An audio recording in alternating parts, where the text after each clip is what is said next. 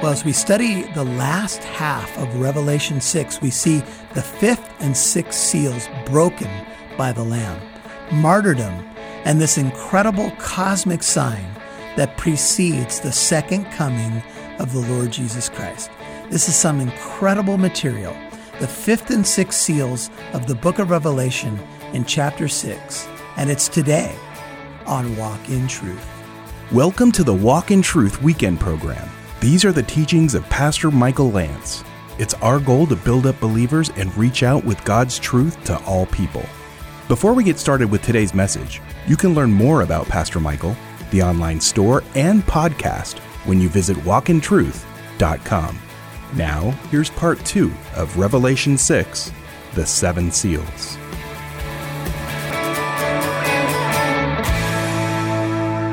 Now, in Matthew 24, as we've been going back and forth, we have tracked so far that the first 5 seals, or at least 4, we'll pick up the 5th one here, have been in perfect order. So, taking Revelation 6 with Matthew 24, we've seen war, famine, pestilence, and then Jesus say in Matthew 24:8 that these are the beginning of the birth pangs. So we've seen really the first 4 seals. And then notice what happens in verse 9 of Matthew 24. He says, then they will deliver you to what? Tribulation. There's the Greek word thlipsis. It means pressure, trouble. It can be translated persecution. And they will do what? They will kill you. And you will be hated by all nations on account of my name. That's the name of Jesus. Seems like Jesus is saying worldwide persecution, all nations. And at that time, many will fall away. The Greek word here, fall away, single Greek word is scandalizo. They will be scandalized or they will apostatize. And they will deliver up one another and they will hate one another. Now, this is not the most pleasant content, I know. But here's what we got. Revelation 6 says the 5th seal is what? Martyrs underneath the altar. Wouldn't recant their faith, saying, how long, O Lord, until you avenge our blood? And Jesus, as he's been going through his chronology, says the next thing that will happen is that they will deliver you to tribulation. See the word tribulation? That's the famous word, right? The tribulation period. What is the tribulation period? And who is it for? Well, in Matthew 24, Jesus says they will deliver you. Now, we all want to know who the you is, right? That's a big question. In the Gospel of Mark, there's a parallel passage, Mark 13. Just flip over there, the next book to your right. Mark 13. Here's what Jesus says. It's the same sermon, same questions that were asked by the apostles. And Jesus says these words. He says, be on your guard, Mark 13:9. But be on your guard, for they will deliver you to the courts. You will be flogged in the synagogues. You will stand before governors and kings for my sake, as a testimony to them. And the gospel must first be preached to all the nations. And when they arrest you and deliver you up, do not be anxious beforehand about what you are to say, but say whatever is given you in that hour. For it is not you who speak, but it is the Holy Spirit. And brother will deliver brother to death, a father his child, and children will rise up against parents. This is sobering, and have them put to death. My goodness. This is a dark hour. Jesus is saying it from the lips of our Lord, right? Explaining what's going to happen in these dark times. In Luke 21, which is Luke's version of the same content, Luke 21, next book to your right, here's what is recorded. Luke 21:16 says, you will be delivered up even by parents, 21:16 of Luke. And brothers and relatives and friends, and they will put some of you to death. You will be hated by all on account of my name, yet not a hair of your head will perish. By your endurance, you will gain your lives. Now, Jesus says hang in there because ultimately all men, the worst that man could do to you is what? Kill your body, but he can't kill your soul. So Jesus says not a hair of your head will perish. That's good news for some of us in the room who have a little less, but we won't go there tonight. Revelation 6. Go back to Revelation 6 if you will. So the martyrs cry out. They say, how long, Lord? How long until you avenge us? Let me just ask you. I know it's some sobering content, but let me ask you. Is there anything worth dying for? I mean, we're all going to die. We understand that. Unless Jesus comes in our lifetime, we're going to breathe our last. Is there anything worth dying for? You know, some people, you know, are desperate and take their own lives. Some people end up on their deathbed with all kinds of regrets. Jesus is saying, look, there's going to be a hard time for my people, but don't fret, because I'm going to take care of you ultimately. I'm going to bring you into heaven, into my Father's house. Now, in Revelation 6, we're going to move towards the culmination of things. So here's what happens. This is verse 12 of Revelation 6. I looked, and when he broke the sixth seal, now there's only 7, we're at the 6th, and we're not going to see the 7th seal until chapter 8. I looked, and when he broke the 6th seal, there was a great earthquake. The sun became black as sackcloth made of hair. The whole moon became like blood, and the stars of the sky fell to the earth, as a fig tree casts its unripe figs when shaken by a great wind. And the sky was split apart like a scroll when it is rolled up, and every mountain and island were removed out of their places. Now, this is the 6th seal, and this is going to be the sign that precedes the 7th seal, which is the second coming of the Lord Jesus Christ. But before that, I want to show you one more thing in Matthew 24 about what Jesus says happens in between. So go back to Matthew 24. Just keep holding your place in Matthew 24 and check out what he says now. So he's talking about people falling away. He's talking about many being misled. People's love's going to grow cold. He's talking about hanging in there and enduring till the end, 24:13. He talks about the gospel going out to the whole world as a witness. And then he says these words, therefore, Jesus preaching, when you see the abomination of desolation, which was spoken through Daniel the prophet, standing in the holy place. And then notice in parentheses, let the reader understand. Now we're reading it right now, so we certainly want to understand. Jesus says, when you see what Daniel talked about, the abomination of desolation, which Daniel spoke about, Daniel prophetically spoke about, where is it standing? In what? The holy place. And then it says, let the reader understand. Then let those who are in Judea flee to the mountains. Let him who is on the housetop not go down to get the things out that are in the house. Let him who is in the field not turn back to get his cloak. Woe to those who are with child, to those who nurse babes in those days. He pronounces a woe. Pray that your flight may not be in the winter, tough time to travel, or on the Sabbath regulations. For then, when these things are occurring, there will be what? Great tribulation, megas thlipsos, great trouble, great persecution, great pressure, such as has not occurred since the beginning of the world until now, nor ever shall. And unless those days of great tribulation had been cut short, the Greek word here literally means amputated, no life would have been saved. But for the sake of the elect, those days, remember, of great tribulation shall be cut short. Now Jesus tells us, he gives us a marker. He says there is going to be something that happens that is going to indicate this shift from tribulation to great tribulation, from the beginning of birth pangs to the intensifying of birth pangs, to it getting worse and worse and worse. And what this will be is when you see, says Jesus, the abomination that causes desolation. Now, if I asked you to define the word abomination, what would you say? Anything that you find abominable is what? Detestable. Oftentimes, what is abominable is classified in the category of idolatry.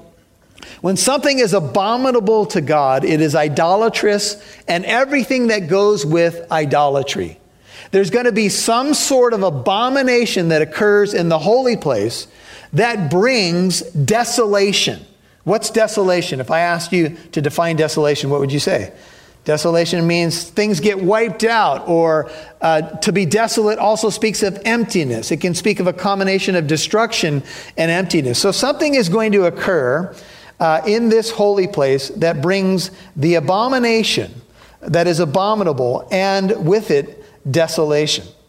Now, in the book of Luke, to your right, Luke 21, Jesus gives us another marker. So here's two markers that I think are going to signal and spark the Great Tribulation. One, this Antichrist, or an image of the Antichrist, something abominable is going to happen in the holy place, which would indicate that we'd have to have what there? A temple. That's why end times scholars and theologians say there's got to be a rebuilt temple for this to be a future event. And then there's a second marker. Here's what Jesus says. Luke 21:20. When you see Jerusalem surrounded by armies, then recognize that her what? Her desolation is at hand. Then notice the chronology. Then let those who are in Judea flee to the mountains. Let those who are in the midst of the city depart. Let not those who are in the country enter the city, Jerusalem, because these are days of vengeance, in order that all things which are written may be fulfilled. Here's his woe again. Woe to those who are with child, to those who nurse babes in those days, for there will be great distress upon the land, and wrath to this people. You've been listening to the Walk in Truth Weekend program. Visit the Walk in Truth store today and get the DVD series in Revelation by Michael Lance. The book of Revelation reveals the person and work of Jesus Christ. This book will give you a unique glimpse into heaven and the worship that happens there. It also reveals the future. We see the 7 sealed scroll, the 4 horsemen of the apocalypse, the mark of the beast, and learn about the new heaven and the new earth. Join Michael Lance in these DVD series of the dramatic, often sobering book. Visit the Walk in Truth store today to order your copy of the DVDs, all available to help you dive deeper into the book of Revelation. Visit walkintruth.com today. That's walkintruth.com. Make sure you subscribe to the Walk in Truth podcast, available on your favorite podcast app. Now, back to Pastor Michael Lance, right here on Walk in Truth. There's going to be some sort of abomination that occurs in the holy place that brings desolation. What's desolation? If I asked you to define desolation, what would you say? Desolation means things get wiped out, or to be desolate also speaks of emptiness. It can speak of a combination of destruction and emptiness. So something is going to occur in this holy place that brings the abomination that is abominable, and with it, desolation.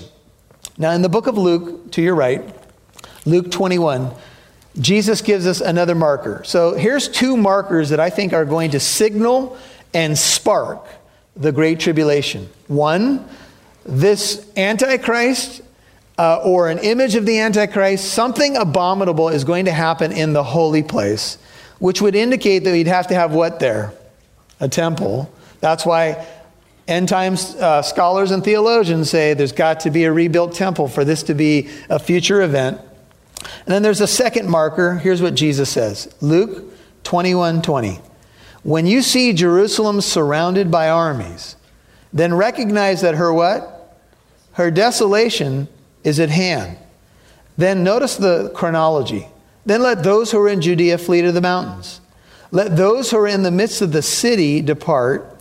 Let not those who are in the country enter the city, Jerusalem, because these are days of vengeance, in order that all things which are written may be fulfilled. Here's his woe again. Woe to those who are with child, to those who nurse babes in those days, for there will be great distress upon the land, and wrath to this people.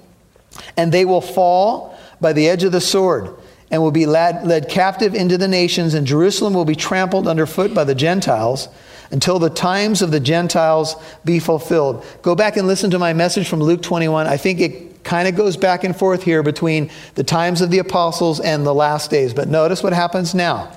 And there will be signs in sun and moon and stars, upon the earth dismay among nations, in perplexity at the roaring of the sea and the waves, men fainting from fear and the expectation of the things which are coming upon the world. For the powers of the heavens will be shaken.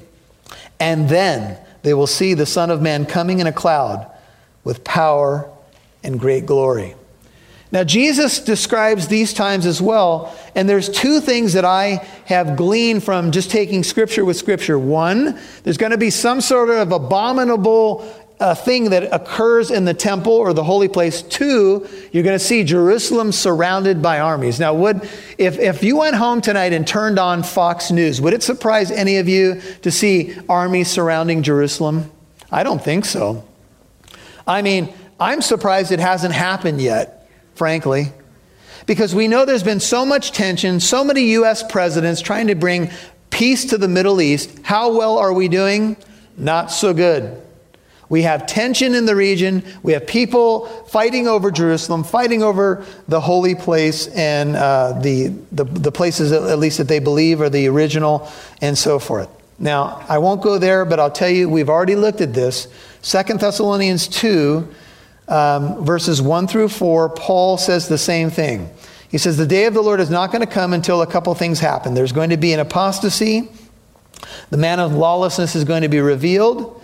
And then he says, who opposes, 2 Thessalonians 2:4, and exalts himself above every so-called God or object of worship, so that he takes his seat in the temple of God, displaying himself as what? Being God. 2 Thessalonians 2:4. Jesus, John in Revelation, and Paul all are telling us of the same event. There's a symmetry, if you will, between them. And there's going to be a time of intense difficulty, pressure for the people of God. And Daniel tells us something that's interesting. Go to the book of Daniel for a moment, Daniel 12. We're going to take Scripture with Scripture. By the way, this is how you learn your Bible. You go to the different books, you compare Scripture with Scripture, let Scripture give you the interpretation. Daniel 12, as you turn there, let me just share with you Jeremiah 30, verse 7.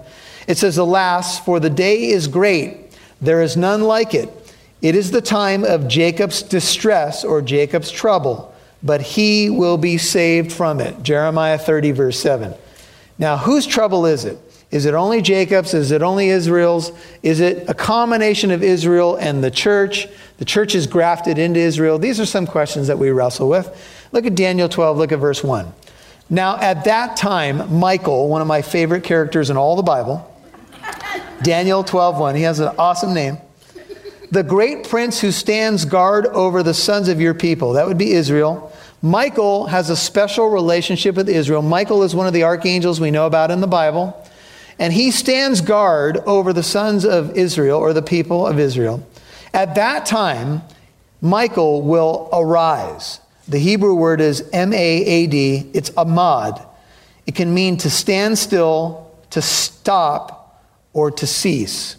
If we're correct here, what this means is at this time, Michael will cease, stop, stand still. Literally, you could translate it this way: step out of the middle. What does that mean? It may mean that Michael will stop his activity of guarding Israel. Now notice what happens. Right after it says Michael will amad, and there will be a time of what? Distress, such as has never occurred since there was a nation, the nation of Israel, until that time. And at that time, your people, everyone who is found written in the book will be what? They will be rescued. And many of those who sleep in the dust of the ground, the dead, will what? They will awake. Here's a resurrection. These to everlasting life, but the others to disgrace and everlasting contempt. And those who have insight will shine brightly like the brightness of the expanse of heaven. And those who lead the many to righteousness like the stars forever and ever. Would you notice two resurrections are mentioned here in verse 2. One is to everlasting life. The other is to disgrace and what? Everlasting contempt. Now I know we're all struggling with the concept. Is there an eternal judgment on people? does the Bible indicate an everlasting place of punishment? Here's yet another scripture. It says one group goes to everlasting life. I sure hope that's eternal, everlasting. And another group goes to what? Everlasting contempt. This is the sobering reality of what the Bible teaches about life beyond this life, if you will. And so here is how it's been laid out. This time of great tribulation, Jesus talks about it. Unless these days were cut short, no flesh would survive. And then back to Matthew 24 as we continue to follow Jesus' words. We're all over the board, I know, but we're trying to just kind of fit the pieces together. Matthew 24, and Jesus says, now those days are going to be cut short, but here's what's going to happen. So imagine that there's a group of people that heeded the warnings. They got out of town. They fled. They saw the abomination of desolation. They boogied out of town. There are many scholars that believe that the people who heed the warning will run off to modern-day Jordan, to the area of Petra. This is kind of linking some other scriptures together. The city of Petra, known as the Red Rock City, is in modern-day Jordan. If you watched Indiana Jones, the third movie, you saw the city. How many of you have been to Jordan, by the way? Anybody been to Petra? You've been there, Lurie. Pretty cool? Yeah. So that's one possibility, that they go there and are supernaturally protected. I think there was a question at the end of last week's study. How do you think this is going to unfold? I believe that the trouble will center itself in Jerusalem, as we've seen, but then radiate out from Jerusalem. And we can see that there's going to be worldwide implications to what goes on as we continue to study the book. But Jesus says these words, Matthew 24:23. He says, if anyone says to you, behold, here is the Christ, or there he is, don't believe them. Don't believe him. For false Christs and false prophets will arise, and what will they do? They will show great signs and wonders, so as to mislead, if possible, even the elect. At this time, you're going to have false Christs, false prophets, people who are saying, Jesus has appeared. He's out in the wilderness. He's over here. They're even going to be able to do great signs. We were at a men's Bible study, and one of the guys that studies eschatology said, can you imagine how tempting this would be? Let's say that you're a believer. Times are difficult. Maybe you're in hiding, and you hear reports that Jesus has appeared again, and to confirm it, people are doing great signs and wonders. And this gentleman looked at me and said, Pastor Michael, I've never seen you do a miracle. And he's right. Imagine if someone's doing great signs and wonders. Would you be in awe of it?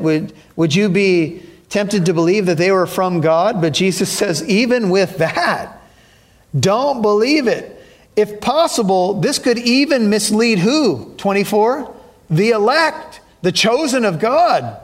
Behold, Jesus says, here's the purpose of this prophecy. I've told you what? I've told you in advance. That's the nature of predictive prophecy, in advance. If therefore they say to you, behold, he's in the wilderness, don't go forth. If they say he's in the inner rooms or the secret chambers, perhaps in the temple, don't believe it. Could be a reference to, he's back in the temple. Everything's cool now. Jesus says these words, for just as the lightning comes from the east and flashes even to the west, so shall the coming, this is the parousia, the second coming, singular, coming of the Son of Man, that's Jesus, be. Well, this is exciting, and here's what it is. When Jesus comes the second time, it's not going to be a secret coming. It is going to be clear for all to see as a lightning strike from the east to the west. So will the coming of the Son of Man be. Those are Jesus's words, not my words. And so it is going to be the greatest light show in all of history.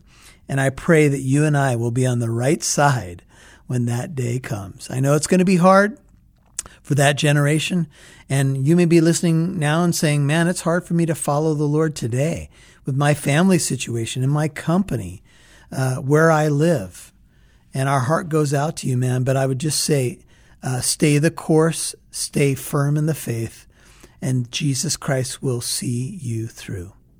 Well, hey, I'm Pastor Michael Lance, and remember, you can purchase a DVD of the teaching in Revelation 6 on the 7 seals, and there's much more to check out at the store at walkintruth.com.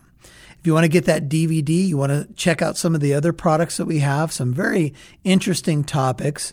I'd love to get a copy into your hands of the teaching, especially in Revelation, but really anything else that you'd like to check out. Go to walkintruth.com, click on the store tab, and take a look at the products. And remember that when you buy something, you're partnering with us at Walk in Truth, and we deeply appreciate it. Now come back tomorrow because we'll be concluding the teaching in Revelation 6 on the 7 seals. Until then, may God richly bless you. Remember, to learn more about Pastor Michael, the online store, podcast, or to donate, visit walkintruth.com. And thanks for listening to Walk in Truth, encouraging you to reach out with God's truth to all people.